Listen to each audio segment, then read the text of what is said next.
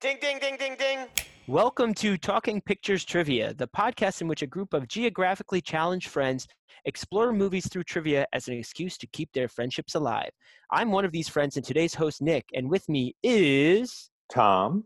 And KJ. Great to have you back as always. Additionally, joining us as a guest for this episode is... Rachel. Thanks for joining us today, Rachel. Rachel and KJ are married, which should make for an interesting episode. This may be the last time we see KJ on this show. Rachel also conveniently likes movies.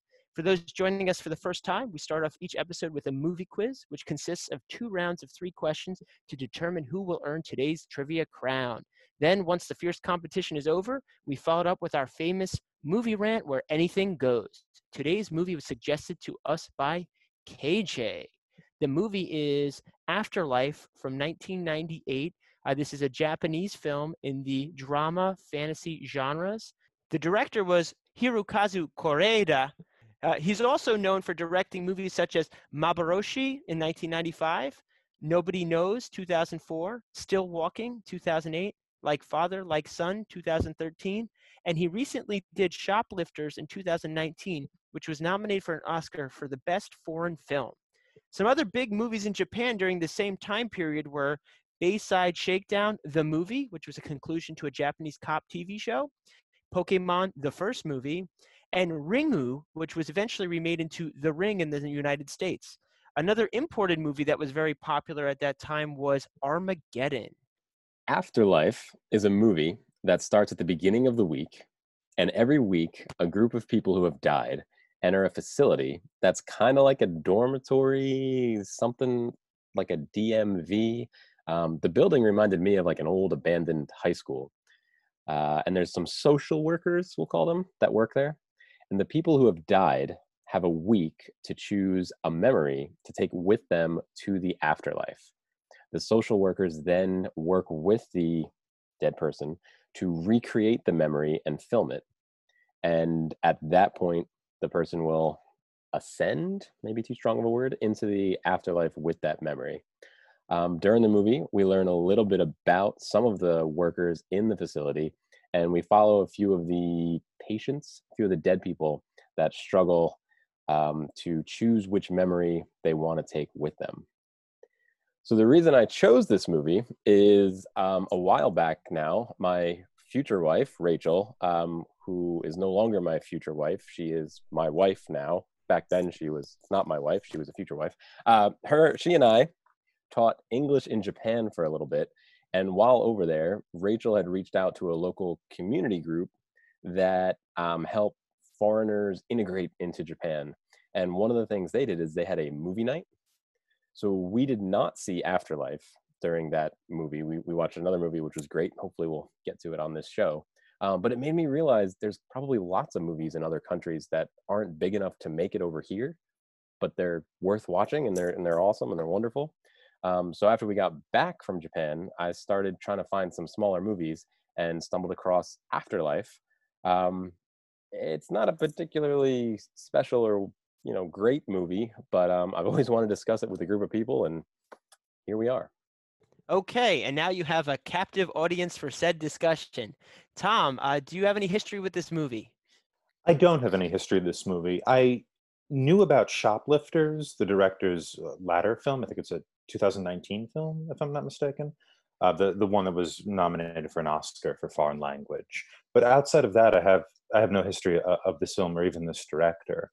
I really enjoyed this a lot, and what was especially striking about this movie was the dramatic tension, or the dramatic ups and downs, are very flat. The film feels like the surface of a placid pond. It's just smooth and even, and it moves forward, and the dramatic ups and downs are very slight. Therefore, those emotional moments feel a lot more earned, and we're able to, I don't know, meditate on the situation more. I think meditate's the wrong word, but I do like that kind of change in dramatic tension.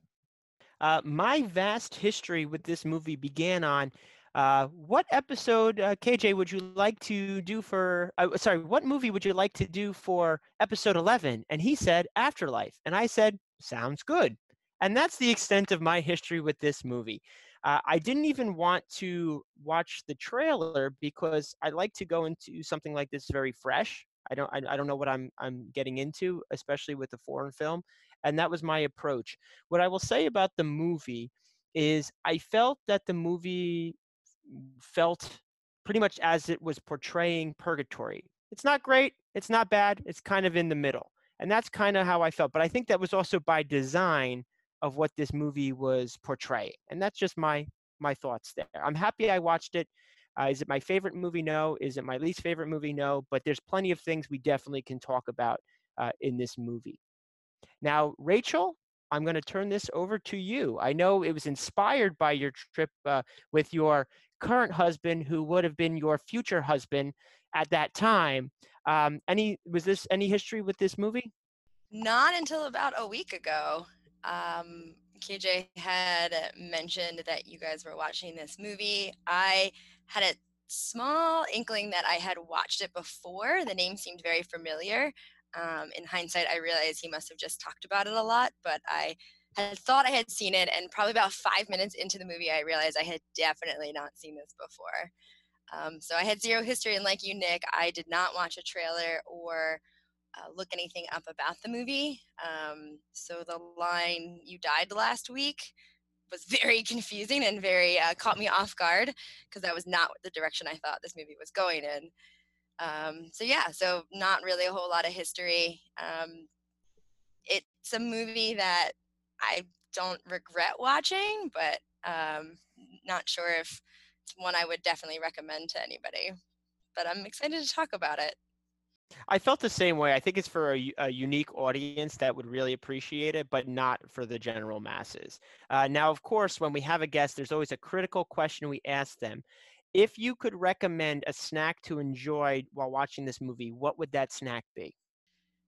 This was a hard question because I was contemplating Reese's Pieces, Snickers, popcorn, and then all of a sudden I realized it doesn't have to be that kind of snack. And I realized a beer is what I would recommend, because if you want to watch this movie in one sitting, in the 2 hours, you're going to need a beer to get through it. Okay, I think that's a good recommendation. And on that note, let's get right into the meat of the episode. I'm going to be turning it over to KJ to start us up with the movie quiz. It's time for Movie Quiz. All right, I've prepared a few categories for you guys. This round, each question will be worth 1 point, and the categories are: you can't take it with you when you go, the happiest place on earth, and Judgment Day. So, Rachel, which of these 3 categories would you like to start with? They all sound like excellent categories, but I'm going to go with the happiest place on earth, because that one intrigues me the most. It's time for question 1. What ride does Kana go on after eating pancakes in Disneyland? Locked in. Locked in. I think I'm locked in. Okay. Rachel, what ride does Kana go on? Is it Splash Mountain? I had Splash Mountain. Trifecta, Splash Mountain. All right. 1 point for everybody. Yep. At the beginning of the movie, Kana, who is kind of a younger person, I think she's still in high school, that is going through this transition, is asked, what memory do you want to take? And she immediately goes towards a school trip where she had fun with her friends. But through the course of the week, she kind of changes what memory she wants. And I think a lot of the people in this movie kind of go through a transition where when you first think about, oh, what memory am I going to take with me? The more you think about it, those surface memories kind of start not seeming like what you'd want to take. Did you guys find any interesting transitions that people went through during the movie? This is a bit of a tangent, and we will definitely get to your actual question there.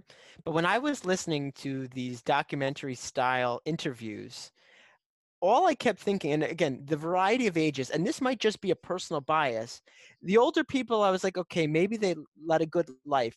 But I was really like thrown aback by the younger people. I wanted to know their backstory of how did they die or what happened to them, especially like the young girl that we're talking about with Splash Mountain. Was it an illness? Was it something trashy?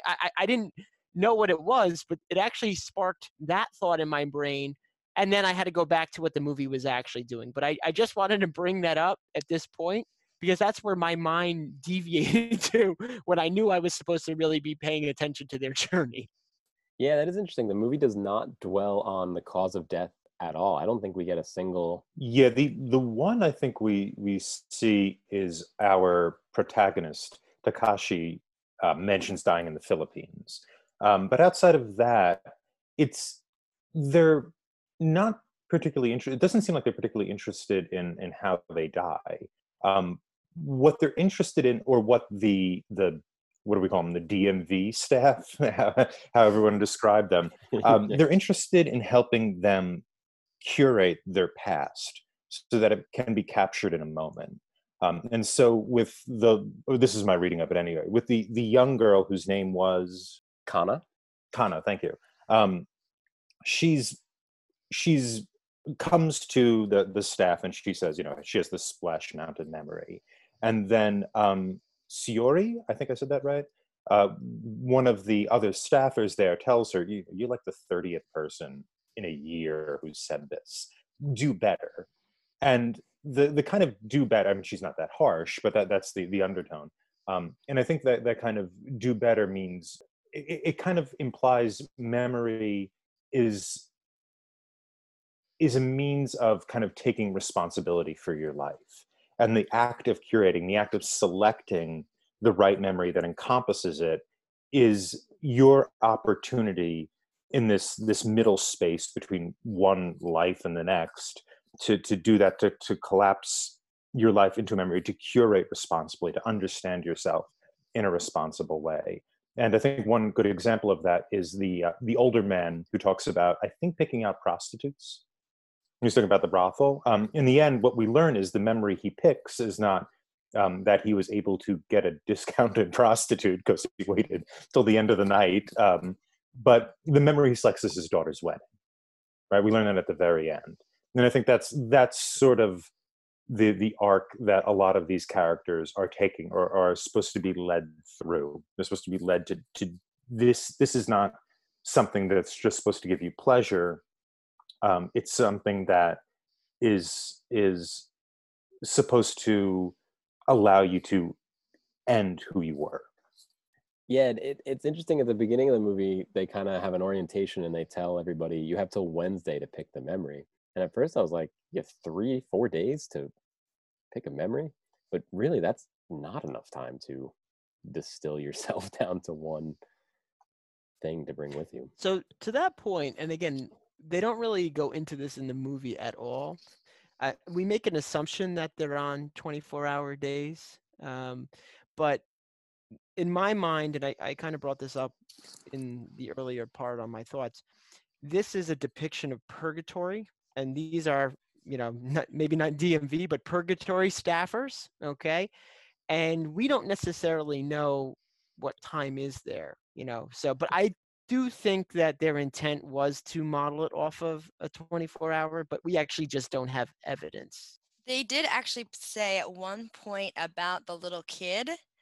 He said, I died 3 years ago, and she was 3 when I died, so she'd be 6 now. That was the only time I heard them connect the time in purgatory to real time. And it seemed like it was minute for minute, but I would think that is the case. I just couldn't remember. That's a good point there, Rachel. I just couldn't remember them like explicitly saying I know there's seasons and whatnot, but yeah. And it's the same with Takashi too. Takashi knows that his ex-fiancée has married this other person because he's able to see her in a video 70 years later. That doesn't track unless you have the same time. The other thing too is I'm going to push back against this idea of calling it purgatory. The idea of purgatory is, beside it being this kind of like purely Western thing, is that you're sort of redeemed in purgatory. Like you have to pay a penance for your sins. You like carry around a big rock or, whatever, for 500 years. That's kind of this idea of purgatory. There doesn't seem to be any kind of there's no necessary redemption going on here. These characters aren't put in a place where they need to be redeemed. They just need to account. And I think those are kind of different processes. I think it's a little bit of interpretation and semantics too, because purgatory is an in-between. I mean, there's some philosophies that say we're in purgatory right now. So they did have to go through a personal journey to reach the doors of the afterlife. But again, it's just one opinion versus another. You could almost consider it like a Zoom waiting hall because it didn't matter what their memory was. They just had to have a memory to go on. So like, that space when you join a Zoom meeting and you have to wait for the meeting host to let you in, it doesn't matter what things you do before then, you just have to like be someone that they know to be let in. So it's, to Tom's point, like it's not, did we like your memory or not? I thought it was interesting that they told the girl about the Disneyland, kind of do better. You're right. But you just had to have one, right? Because they said if you don't have one, you don't go on. So that was like the one like reveal I really did enjoy with this movie is when we find out that one of the staffers, this is when we found out like why the staffers are there is because they did not choose a memory.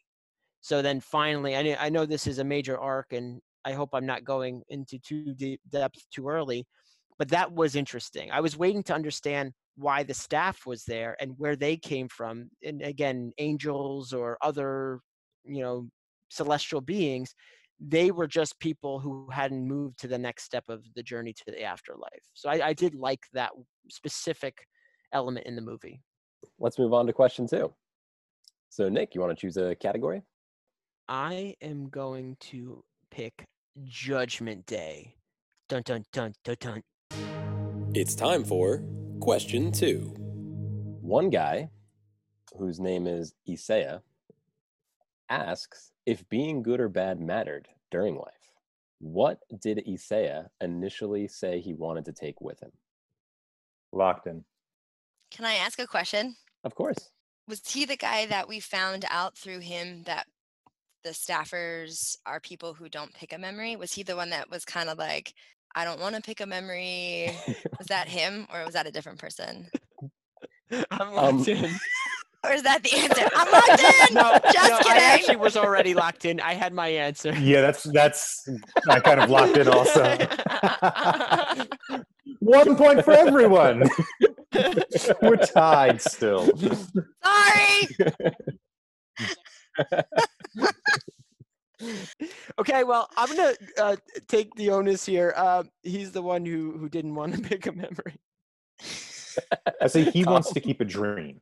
He wants to take a dream he had. Wow, I like that answer. And Rachel?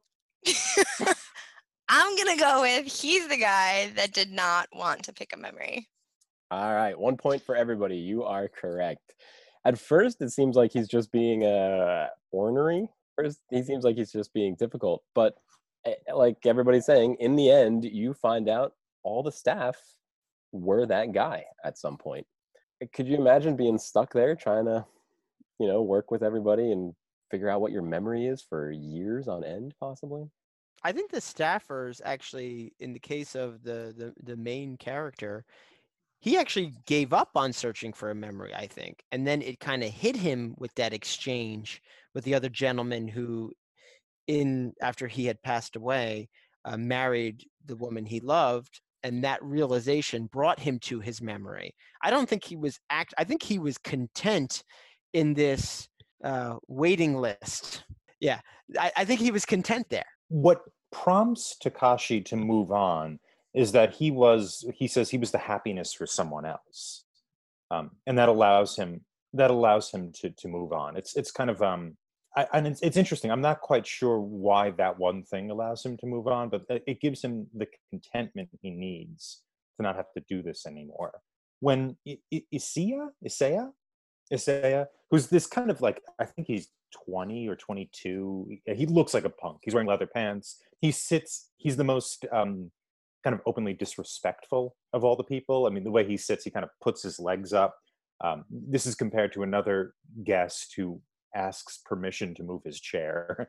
What we learn from him is that he's not so much just being openly defiant, but what he tells Wanatabi, another man who's struggling to pick a memory, is that this is his means of taking responsibility for his life. And that's something that Wanatabi echoes later on. While we don't get the impression that Issei is a particularly responsible person, it is an interesting kind of wrinkle in the whole thing. And I'm not entirely sure what that means. It almost means instead of selecting a memory from your life in order to say goodbye to it, it's this like you have to kind of live with who you are for years and years and decades. So maybe it is kind of a purgatory process, Nick, but for the staff instead of the people coming through. Yeah, along those lines, I think the people who come through just come to that realization quicker, where the staffers are more of a longer path. I did find it interesting that this process they're going through, while short, really does make them reevaluate and contemplate their life. So maybe that is that cost of admission is just being one with yourself. It may be not just picking that memory, but all that process, all that thought you had to think about what your life truly was about would prepare you for the next stage of, I don't want to say existence, but afterlife. And what's also interesting is there's the one man who can't think of a memory, and so because his whole life was miserable, so he comes up with, as a child in my like dugout or playhouse, something like that. I want to remember that when it was dark, so there's only sound. So his entire life is sort of reduced to this sound he heard as a child, and his kind of salvation, or what he finds so wonderful about this process, is that he doesn't have to remember. Everything is wiped out. He gets to, I don't know, start again is the right term, but he gets to escape what his life was. And it's interesting because I see that as the counter to Isaya's idea of taking responsibility for life, right? That if you leave a bad life, you can say goodbye to it entirely. You can forget the entire thing. You could kind of game the system so you forget virtually everything. And yet here's Isaiah who wants to remember everything in an act of responsibility. And I found those kind of distinctions both interesting, and what I liked about the film is both of them were treated with equal respect. They're both valid options, it seems. Was the one with the sound the one who wanted to remember an infant memory? No, that was interesting. That was a different guy, but that was interesting. One with the sound, I think, was older, right? Like Yeah. an older man. Oh, He was 50. He had died at 50, and because he meant even if I lived longer, everything would be horrible. Another thing Isaiah said was, why does it have to be a memory? Why can't it be a dream I had? Why can't I just make it up? He didn't literally say this, but why can't I take a memory of being Superman and flying around? And I thought that was another interesting angle on this whole thing is, why does it have to be based in reality? But the workers were like, that's not the point of this. You can't just make something up, which goes back to your point, Tom. Some of the guys are trying to shed the responsibility. Some people are trying to hold it all in. Some people are using it as a reset button. he's one of the ones that I was like, what happened to that guy on Earth? What did he do? What did he get into? All right, let's move on to the final category, which is you can't take it with you when you go. It's time for question 3. So for this one, we're going to go around the table, and you guys are going to name memories that people took with them. So only final memories. Once you fail to produce a memory, you will be kicked out of the table. And we're going to say whoever survives the longest gets the points. So, Rachel, you want to start us off with a memory? The memory that had the plane. I'm going to mention one I already mentioned to take that off the table, which is the man who's thinking about the prostitutes but ends up selecting his daughter's wedding. The old man sitting on a bench in the park. The guy who remembered the incident when he was 4 months old and nobody believed him. The girl who initially picked Disney World Splash Mountain, but then went with being held close by her mother. The young man who also went to that same park bench. That's the main protagonist, yeah. The woman who was the fiance that never got married to Takashi and then became married to the other guy. We eventually saw her memory. And I believe it was her memory that was also sitting on the bench, but with the first fiance, not the second fiance. That was my next go-to. I wasn't thinking that. That's great. Tom? I'm going to go with, because I already mentioned it, to take it off the table, the darkness inside the clubhouse. The lady who remembered dancing in the red dress. I think they were red shoes too. Rachel, you got any more? Maybe, I don't remember if this was a memory or just a side story, but the woman who was talking about the earthquake, it was either in Kyoto or Kobe, because it stuck out, because I was like, I remembered that's a real thing. Yeah, her memory was being out in that bamboo forest, I believe, and then swinging on the swing, and they were out there trying to make rice. And yep, excellent. Tom, you got any more? The man whose memory is being a young boy riding the streetcar, standing up next to the driver of the streetcar. Yes. Yep. Nick, can we squeeze any more juice out of this lemon? I think I need a moment. I'm going to step out. Okay. Rachel, you have any more? I feel like the young woman, the worker who was kind of in love with Takashi, or at least that was my interpretation of it. I feel like we saw her memory, but I don't remember what it was. What, did we see her memory? No, I think she's still working there by the end of the. I think she does have like a flashback moment, but I don't think she picked her memory. All right, Tom, for the win. The man who, when in war, remembered the salt. He was looking for salt. They were trying to chop down the trees. Then he remembers getting captured. And I could work with these people. And then he just eats the salt, like handfuls of salt.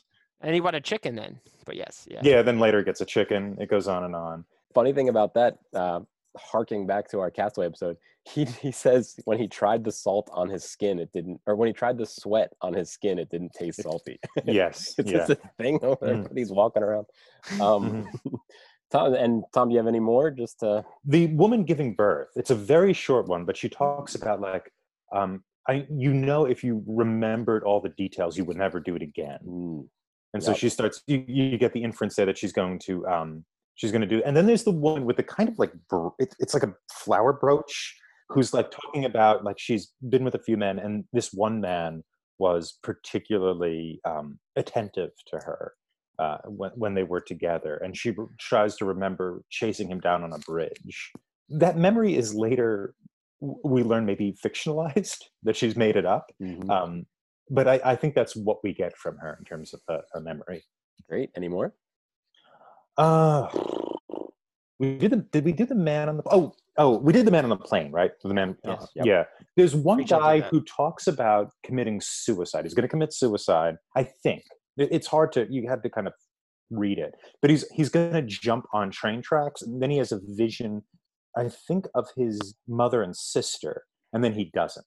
There was something, he was about to do it, and then like the way I think it was the moonlight off the train tracks, and then he made him think about the girlfriend and the mother. Yes, good memory. I forgot about those ones. I didn't know if the one counted with that lady with the colorful brooch or whatever the heck that was, because I think that was they refuted it and was like, timeline doesn't make sense here. Yeah. Yeah, that's why I didn't say that, because I'm like, I'm not entirely sure what she actually did take. When Nick said, I didn't know if that counted because they refuted that timeline, that actually brings up a really good, totally separate tangent. But if you misremember a memory, does it still count as a memory? I think they called that one lady out on it, so I don't think it did. But like in the grand scheme of life, right? Like if this is right, if that's your reality, if that's how you remember it, is it fair for someone else to say that's not a memory if that's your like lived reality, right? Like that's what is in your brain, so to speak. Yeah, no, that's really interesting. The only scene I think of is that one gentleman who couldn't really figure out his memory. So they gave him 71 VHSs that had 1 year of his life each on it. So I don't know if there's like a backup like resource that they have that could, because how are they going to make these videos? It seems interesting because it's not, because that's what I was thinking too, was that they have the memories, they have the videos already made, but you have to make the memory again. You are responsible, working with a staff of professional filmmakers, of recreating this memory. And what you take with you isn't what actually was. It isn't the truth in the world. It's your remembrance of the truth, your ability to recreate the truth. And that recreation filtered through your kind of subjectivity, that's what you take with you. So it must mean that I kind of read this as the subject who makes the memory is as important as the facts of the situation. Yeah, and the only other memory I had was there was the old lady that was like collecting acorns or something. I believe her memory ends up being a time under cherry blossom trees. But great, so point goes to Tom, and that concludes round 1 of the movie quiz. Okay, well, that was a fun one, KJ. I can't wait to see what you have in store for round 2, but we got to pay those bills, and we'll be right back. Perfectly Placed is a service where we perfectly place instructions, items, and other things you need to get you through your day. But enough from me, let's hear from one of our customers. This is John, and I'm being paid by Perfectly Placed. The other day, I was wondering, what movie shall I watch? And I realized I really wanted to watch the sequel to Herbie the Love Bug. I knew I had the VHS. It was somewhere in the house. Was it in the bin? Was it in the cupboard? I couldn't remember. By the time I got to the VCR, it was already sitting right there for me. Thanks, Perfectly Placed. I knew I could count on you. I put the VHS in, and I went back to my couch.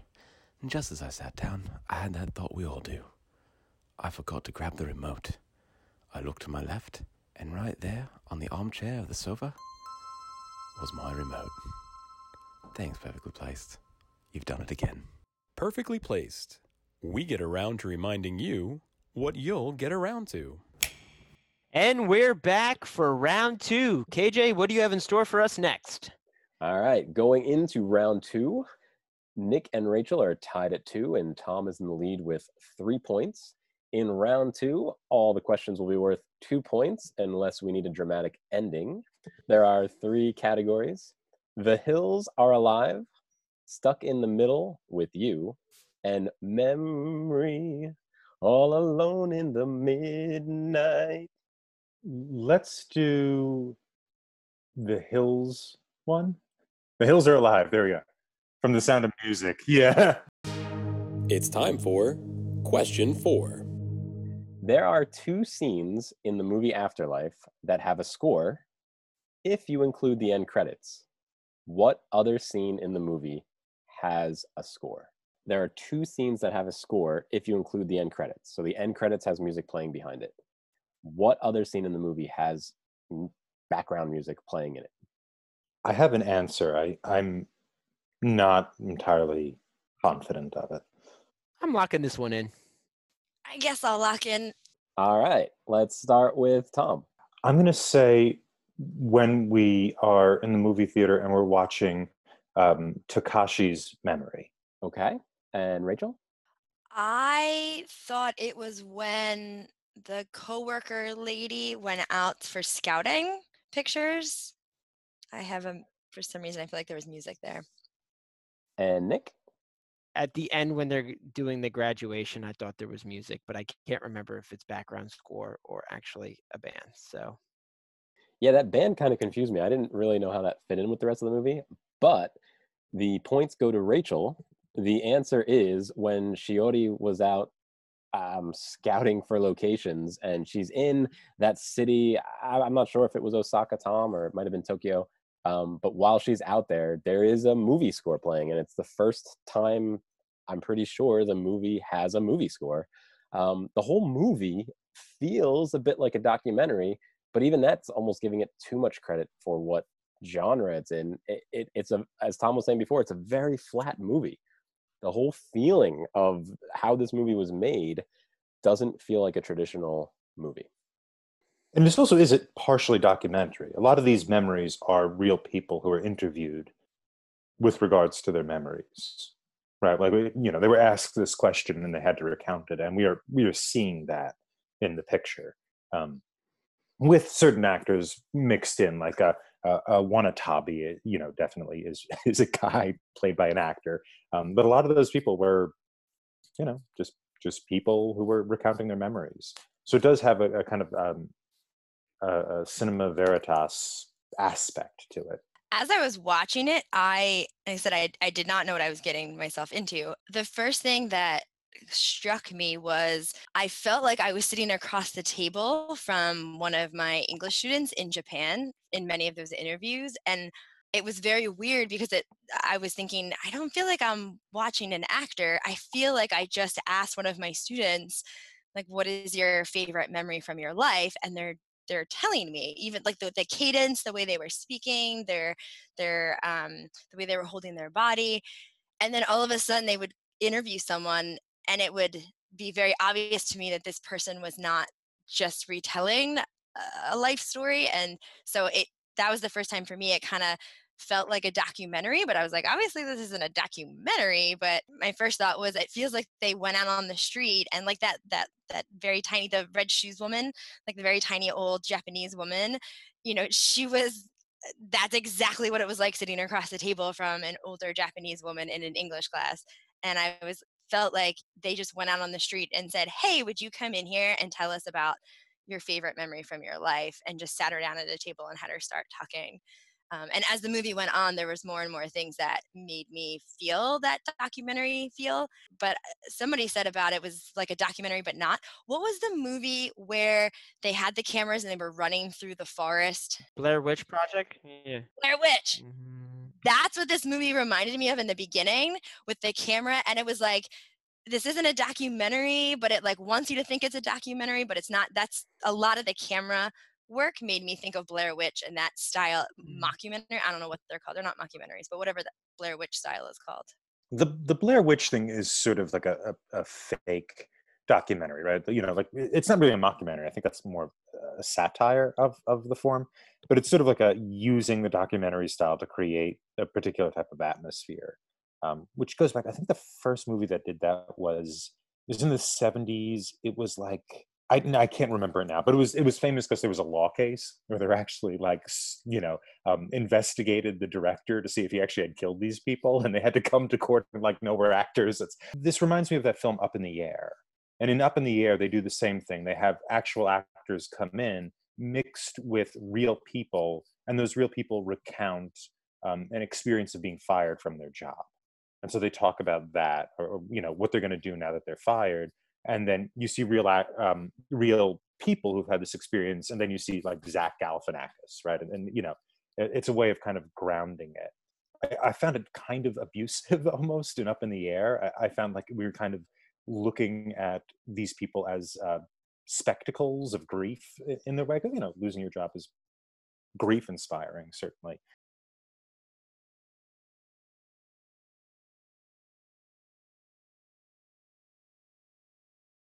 Directly related to this question, one of the things in the movie that I totally missed, and I'm just recounting now as we go through these questions, that scene, Rachel brought it up in a prior question, and I was also a little confused about where that location was when she was on top of some kind of business building or tower. It's interesting that that's the one place that has a score, because I didn't realize when I was watching this that may have been her scouting locations on Earth. So maybe this is the one time we're outside of purgatory. I'm sorry, I'm going to keep saying purgatory. You guys can say waiting list, whatever your thoughts are on that. When they're out of this, building, okay, this place, that's the one time we hear background music is what could still be Earth. So I didn't connect that, but it makes sense that everything in that place, and I'm going to stick, as I said, to my view of purgatory. Everything is kind of, it's okay. Nothing's bad. Nothing's great. It's just kind of, the place isn't super lavish. It's not a total dive. Everything is kind of I don't want to say monotone, but like it doesn't have levels, it's kind of flat. And then the one time we hear background music is on an earthly location. So that's just something that kind of came up through these questions that I did not really even think about when we were watching. And just to correct myself here, the movie I was mentioning was Cannibal Holocaust, and it was 1980, not the 1970s. Let's move on to the next question. Rachel, if you want to choose between Stuck in the Middle with You and Memory, All Alone in the Midnight. Stuck in the Middle with You, because I don't really like cats. It's time for Question 5. What book does Shirori say she's in the middle of reading? Locked In. I'm gonna say Locked In. Yeah, I'm there with Rachel, I think. The World Encyclopedia. I was gonna say the Bible because I had nothing else, but I like Tom's answer. I also like Tom's answer, but I don't have an answer, so I just said Sun Tzu's Art of War. These are all excellent books to take with you to the afterlife, I suppose. But yes, Tom is correct. It was the World Encyclopedia. This was one of the first times I feel like the movie kind of was driving home the idea of being stuck somewhere forever. Every so often, there's a little bit of symbolism of being stuck and having enough time to say, hey, you know what? Why don't I start reading the World Encyclopedia from front to back? That sounds like a good idea. So did you guys notice any other symbolism or just blatant things that showed they were stuck there? I actually don't, just a little side, I don't think she was saying that she's stuck there because she makes a choice to be there. She's just saying, hey, I got time. So same thing you're saying, like, I got time. Stuck implies that there's no way for her to get out. She could get out whenever she wants to pick a memory. True, but I guess the struggle of picking a memory is harder than being okay with being stuck in a DMV for eternity. Yeah. No, I agree with the rest of the question. There's a lot that talks about when you have this endless amount of time, but that was the one, Yeah, I don't know about a symbol or something like that that represents being stuck. I mean, they have a lot of resources. I also get the impression they can get things from this city they're in. What's kind of lovely about this depiction of this middle space is the sort of material life of these things. Like these are lived in spaces, and quite dilapidated too. But I think when you could see the DMV staff they're playing a game and they one guy cheats in it, you know, things like that, these kind of go arounds. Yeah, they're playing a game like chess, and as he realizes he's about to lose, he gets up and knocks the board over accidentally because he had to go to the bathroom. because he had to go to the bathroom. So again, they're stuck in this DMV where there is an end to this game. Like Nick said, all you got to do is pick a memory, but they are all maybe purposely knocking the board over so that the game won't end, so that they have to continue to be here. And they're giving you get reasons both directly and indirectly as to why. So there's one man who is there because he wants to see his daughter reach age 20. Right? He feels it his responsibility as a father to visit her. He's able to do that one day a year, and that's his responsibility. Once he gets past that point, you get the impression he's willing to go. With our female lead, Sayori, I'm not, you don't really know why she's remaining. But her most active role outside of the fact that she's sad to be losing Takashi is that she tells that young girl, you have to pick a better memory, right? That this isn't good enough. And, you know, when I saw that scene, my thought was maybe that's her problem as well, that what she's doing, what she's curating, hasn't been able to happen yet, that she's not good at that, or that she hasn't found her memory. The other thing too with her is her attachment to what she says to Takashi is pretty interesting, right? She says she's going to keep him with her, inside of her, from there on out. That she's going to kind of take on this responsibility of memory within the framework of the DMV space. That to me was really, really interesting, and I don't quite know what to make of it. Other than, you know, this kind of human thing of, I'm in love with this person, I don't want to forget them.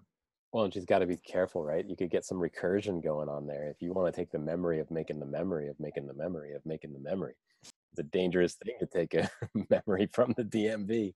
But I don't have any good memories of the DMV. Yeah. I mean, they're all kind of memories of the DMV, though, right? I mean, all their memories that they're taking with them are filmed there. Right. You're not taking them. Yeah. So it's all recursive. It's become kind of her new home, right? And when she gets the job at the end of the film, after Takashi goes into the next life, she's promoted. You can assume to his job, that she's going to do the interviews directly. She's going to calculate how to refilm it, and she seems overjoyed. We've never seen her this happy, and it seems like she's found a life in this place, and I don't think the movie's judging her for it. No, what I was going to say, going along those points, it comes down to purpose. So in this movie, the purpose is the memory, which gives you access to the afterlife. But this is commonly represented in a variety of media and movies when it comes to spirits and ghosts. They're stuck on this plane.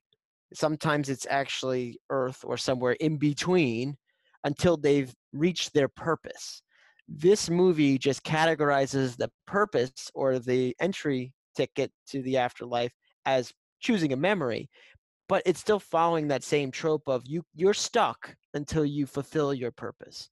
And maybe the actress that we're talking about right now, the female character, she just hasn't got to the point yet where she will fulfill her purpose. Just like it took our other main character 80, I think he's 80 years of service in this way station to hit his. She may be also on her path, and people get there on their own different time frames. So let's move on to our final question, which is the category memory. All Alone in the Midnight, which is subjective. Being subjective, I will ask a question. You guys will all give your answers with no specific criteria. I'll pick my favorite one and award 2 points. It's time for question 6. Whose memory do you think was the best in the movie? I'm locked in. I'm locked in. Okay, I'm going to be locked in as well. I've selected one, and I'm playing to the audience, so to speak. All right, Tom, play to the audience.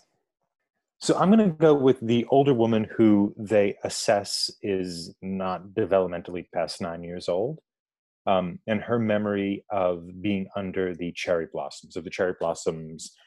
She doesn't say this, but we see it in the filming section. The cherry blossoms falling on her, and I think this memory is worthy of consideration as the best, because it's the most directly material. It's a person who's interested in the present tense, the here and now, the beauty of the immediate, to such an extent that that which is most important to her is like the physical flowers and aspects of nature that are directly before her. And so it both embraces the natural world and embraces the immediate and the present that can give you pleasure. What of the present can give you pleasure? This may be a little out of character, but I actually think that the best memory was another older lady, but the one who had vivid memories of dancing in her youth with her red dress and shoes. She was delightful. I mean, she had such joy and enthusiasm with this memory that you could see how impactful it was. A lot of the other ones, they say their memory, but I think really her, you felt it along with her about how this was such an amazing and tremendous memory in her mind and at a point of her life. I really thought that one was very strong. I'm going to jump on Nick's memory, but for a different reason. The older woman with the red shoes, maybe the red dress, I don't remember. That one sticks out to me for 2 reasons. One being that it wasn't, to an outside viewer, it wasn't a momentous occasion. It wasn't anything important. It was literally just an afternoon of her childhood, but yet the clothes she was wearing, the relationship she had with her brother and her brother's friends, was obviously something that she cherished. And the second part of why I liked it is kind of what Nick said. I felt the most connected to that memory. I felt they did the best job in getting audience buy-in as to why this would be a wonderful memory. And it kind of made you feel like, it doesn't have to be something big and grandiose and wonderful. It could just be the time that you spend with someone in your life could be one of their best memories of their life. And so it was a little bit audience gratifying in terms of thinking about, if just hanging out with someone for an afternoon or giving someone attention that they desire, could be a really big deal. So yeah, I'm gonna go with that one. And Rachel, I'm glad you brought up the part about the brother. Hey, no taking my answer. I'm just saying. You already used your points, I'm just saying. I'm glad you brought up the part about the brother because she actually, there's that scene then goes on to about how she cared for him till the end, because, they were that close. And he died a few years before she did. These are all excellent answers. The points are going to go to Nick and Rachel. Tom, your answer was excellent. And I really liked your argument that there was the here and now, which is a wonderful thing to take with you. But what I liked about the memory of the red dress is it was very human. And she got to share that memory with the workers in the DMV. Part of what I really liked about this movie was not so much the memories, but the fact that the dead people got to share the memories one last time with strangers who, it's their day job. I don't know if they really care, but the excitement of sharing stories and communicating with others and taking something that happened to you emotionally and bringing that to other people is one of the most wonderful things about being human. And I thought her memory really exemplified that. So points go to Nick and Rachel. Going along with that memory, you know how they create these movies to mimic the memory? This goes back to my thoughts on, there's a young girl that they're filming. Is this young girl dead? Did she die? Did they have to wait for someone of that age, or can they borrow somebody for a role and return them?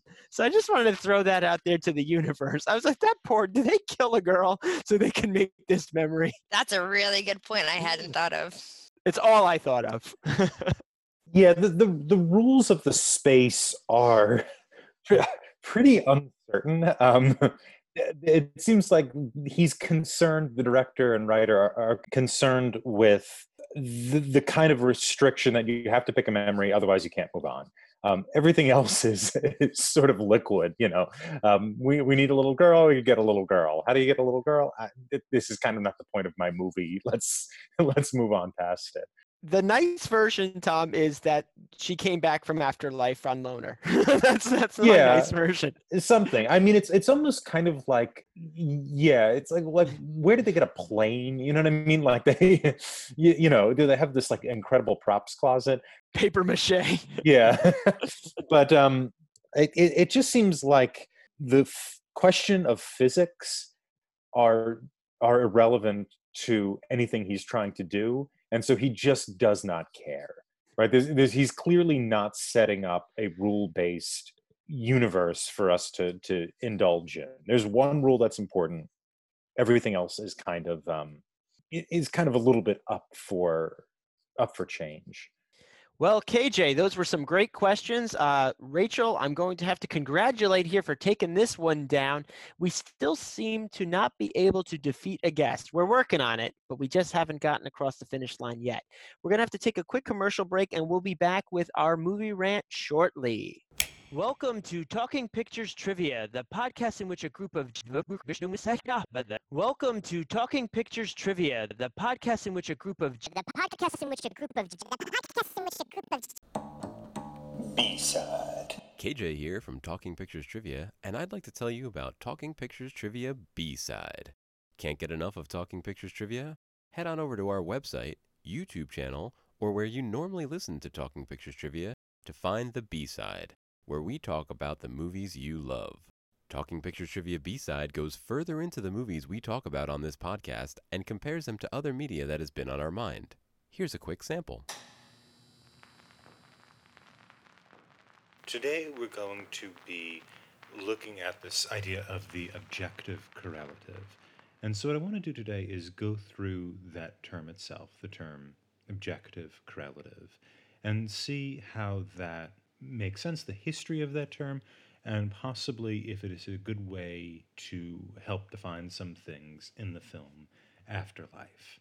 And so let's start with Mr. Eliot himself. And so we know that T.S. Eliot was a poet and a critic, his most famous work being probably The Waste Land, and a collection of poems that unfortunately inspired the movie Cats. And his most famous term that derived from his critical work is probably objective correlative. This term he initially used in an essay titled Hamlet and His Problems. flip this record over by heading to talkingpicturestrivia.com, our YouTube channel, or wherever you listen to your favorite podcasts to hear more on the B-side. And we're back. Yes, it's that time, our famous movie rant. It's time for Movie Rant. I noticed mostly in the second half of the movie that the idea of the budget kind of was brought to my attention, and I don't usually pay attention or care about budgets of movies, but I think because the first half of the movie felt so much like a documentary, and it felt like we were in older government style buildings, and maybe they paid these people, maybe they didn't, maybe they just took them off the street. But then in the second half of the movie, as Tom mentioned before in the trivia part, all of a sudden they were building planes and entire rooms and bringing in train cars. And so while the movie overall, I can't imagine the budget was anything crazy, it just made me question, like, what was the budget? Where did they get these things from? And then in the context of the movie itself, in the concept of what are the rules here? Where are they keeping all of these things? Who is this team that is building these things? It was just something that I wasn't aware of, and then all of a sudden was very aware of. I will say that whole sequence at the end where they're throwing together the actual stage production for the movies actually took me out of the movie.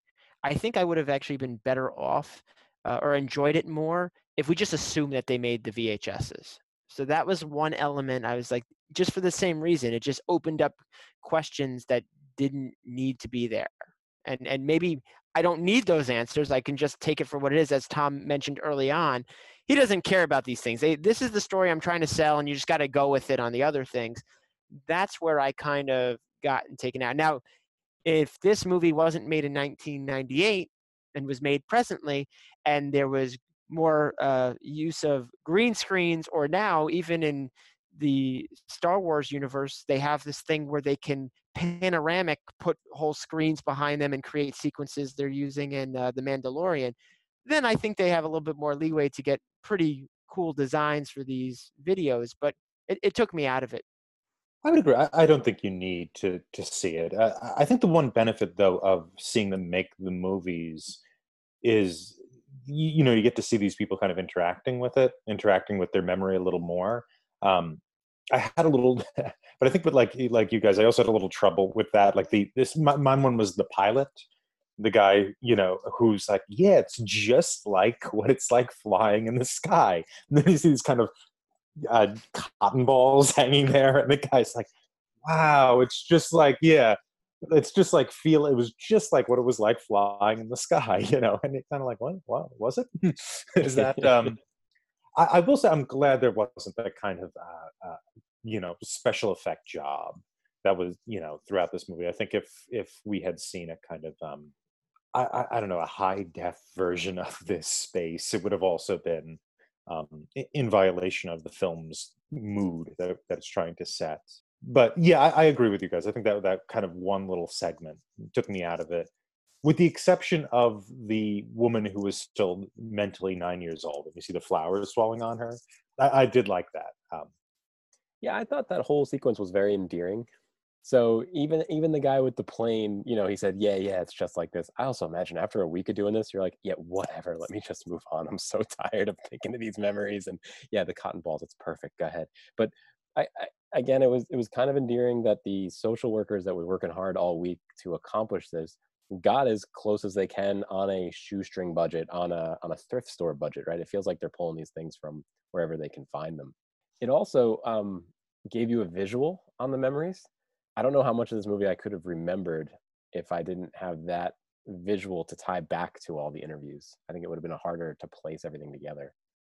Oh, I kind of disagree. I mean, what I remember, you remember a few of them more clearly because you see the woman on the bamboo, in the bamboo forest, you see the plane, and I think there's two other memories, right? The flowers and the guy in the tram, and the dancing woman, the woman who has a little girl danced, right? They also set up that apartment for the lady with the flower. You don't see it too much, but the tatamis were there. It was kind of... I got so much more visual just from the recounting, from the people describing what they were going through. I think the theater nerd in me really liked seeing them take this story and creating it. So I liked that aspect of it. I wonder if like maybe some of it, but not all of it, like maybe not the plane, but like the room that KJ mentioned with the tatami, right? As soon as I saw that, my first thought was like, yeah, I've built something similar on stage. Like that's not right unrealistic. That's very reasonable. That's very not easy to do, but that's doable. And then the tram car, like that was even kind of fun, right? Because you saw him in it, and then you saw the people on the outside like bouncing and pushing it, right, to give it that. So like those pieces I felt fit, but maybe if they had like kept it on like the low budget level and not then showed you a plane that they just built that they had to go take pictures of because they didn't know what it looked like, and now they build it like it. That's, I think, is where the disconnect was. Like keep it low production value, like keep it as if you were a college theater group and you had to take someone's story and build it on a theater stage. So maybe if they had just like brought it down a notch, it would have satisfied both the desire to see this come to life and see it all the way through, but not taking us out of the story. And it also puts the filmmaker, it has this kind of meta reference to the filmmaker and the filmmakers as, this is kind of what we do. We recount your memories for posterity. This is what film is, the best recounting of memories from the past that we can take into the future, or something like that. And I think that actually took me out of it a little bit. Was this sort of, it felt like the filmmaker was including himself in as a necessary part of society, or whatever. So it almost had a slight self-indulgence to it. So another thing in the movie that kind of confused me, I don't think I understood, is there was one spot in this building where you could look up and there was maybe a hole in the roof, and they kind of saw a moon, but then towards the end of the movie, some dude lifted a hatch that the picture of the moon was on, and he looks down and he smiles. Did anybody else understand that? I think just like I mentioned that everyone gets to their purpose on their own path, that was the main character. He had to look up there and reflect. And that was just part of his journey, how his memory would work, which would then lead him to his memory of choice. I think it was just a slow positioning, but a positioning nonetheless. And now for the next person who looks up, they're going to put what they relate to. That was just my take on the matter. The moon in it functions as what T.S. Eliot called an objective correlative. Does anybody know this term? No. An objective correlative, T.S. Eliot did this in an essay about Hamlet, and it's kind of shifted meaning since then. But it's this idea of an object or occurrence in the world, like a physical thing in the world of the art or the poem or what have you, reflecting the emotional response of a person. The most obvious example of this is in movies. Whenever there's a funeral, it's always raining. And so the rain reflects the sadness of the funeral. Nobody can ever schedule a funeral for a sunny day in a movie. And I think the moon functions in this way. It becomes, it's this, for Takashi, it's kind of hard to say. It might be like what you're saying, Nick. It's his purpose. It's this kind of, emotional longing to be able to recast his life as something that gave happiness for someone that he could look back on. But remember when the boss goes in to visit Shiori? There's one scene where the boss of the DMV goes to visit the female lead, Shiori, and they go to the window and they look at the moon. And he says, I want to talk to you. And all we get from him is him going to the window and going, the moon is fascinating, but it looks different depending on the angle. He says something like that. And that's it. And then when the next cut is him leaving, he's walking down the stairs and he goes, I hope she understood my meaning. And I think what it ends up being is the moon for her is this kind of emotional feeling she has or love for Takashi. What he needs is not to have that love reciprocated. What he needs is to be able to look back on his life as being happy and then move on. And so, how he sees his circumstance is going to be different from how she sees his circumstance. And she has to sort of become respectful of it. She has to understand the meaning, because he's about to leave. He's going to go. That moon is going to be removed. all of a sudden. And so I think that's how I'm reading that the moon is this kind of what you're saying, Nick. It's this purpose or this longing that people have, and what you have differs depending on the angle you look at. So when that guy removes the hatch, then I guess it's now her turn to look up and look at an open sky, as opposed to Takashi looking up and seeing the moon. Is that another symbolism of the removal of that moon? Yeah, I don't know if it's a symbol, right? I think it's just a kind of a repository of this kind of emotional state of longing. So I don't think it symbolizes Takashi or the desire or whatever. I think it's just something that kind of stands outside of them that can be a repository for that feeling. I took it as just a transition. She's now taking over the role. That's what the prior person need. There's new parameters, new person. And I'm glad Tom brought up that scene with the boss figure talking to her earlier. I don't know if this was because this was a foreign film that was subtitled. Sometimes you can get more from like the context in your original language, but I actually missed a bit of that when he's like, I hope she got it. And I'm like, wait a minute, did she get it? Do I get it? Like, I wasn't exactly sure. And I wonder if that was something that was just literally lost in translation due to context clues and body language and tone in the native language. So that's just something that did jump out at me, that scene. They have to, so he does this, the boss. So the boss, the scene we see him in before he goes into her room, he's in the hallway listening to our leads, Takashi and Shiori, speaking.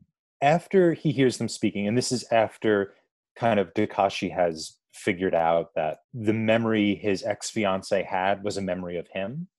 Our two leads have figured that out. The boss overhears them talking, and then he goes into Shiori's room. So it seems like, based upon how these scenes are edited together, that the boss is responding to the kind of closeness or the relationship that Takashi and Shiori have, which is different depending on where you're looking. Shiori is seeing the relationship as the kind of center, or the emotional center of her experience here at the Japanese DMV, and Takashi is now seeing this relationship as something that he's going to move beyond, that he's going to transcend. And Shiori has to kind of acknowledge what Takashi needs. So one of the things that I really liked about this movie was that it took place in 1998, which seemed like a great time for this DMV. What did this DMV look like in 1898? How do you recreate memories back then? What is this gonna look like in 2098? Like, one of the charming things about this movie was there were no computers, there was no cell phones. Everything was still pretty tactile, but they could still record the memories. They still had enough technology to get to this point. If this is the rules of the afterlife, what did it look like for the Greeks? What did it look like for... I think this is a very obvious question. First, you start with the cave paintings, okay? And then they have the movable type, right? Once we get to the printing press era. Then we move to the old-timey pictures, okay? It's a still. And we just keep working our way up. Now we got that simulation type stuff that I was talking about that they can do. I think they just kind of work their way through, because they don't really care about the storage medium. I think they care more that they have the memory. Yeah, and it's hard to say how they are keeping the memory with them, right? They see it and they vanish immediately. That's what we learn about. So for our home listeners, how it works is they go into a movie theater. The people have had their memories captured. They go into a movie theater. They watch the movie of their memory, and after they watch it, they disappear. And so we're not really sure how they're storing it with them. But I imagine it's just sort of the you could imagine like the ancient Greeks, like 340 BC or something like that they put on a play of it, or like in 1600, maybe it's a Japanese no theater, and then that's how the kind of the memory is created. But it's interesting because and I mentioned before being a little annoyed by the filmmaker sort of inserting himself as the protector or the capturer of the culture, but if you think of culture as helping to shape memory, how we see things is greatly inflected by the culture in which we are. Um, it would make sense that like maybe cave paintings, if that's the culture you're in, would be the way to capture your memory, because you as a creature that creates memories are using your culture to make that memory.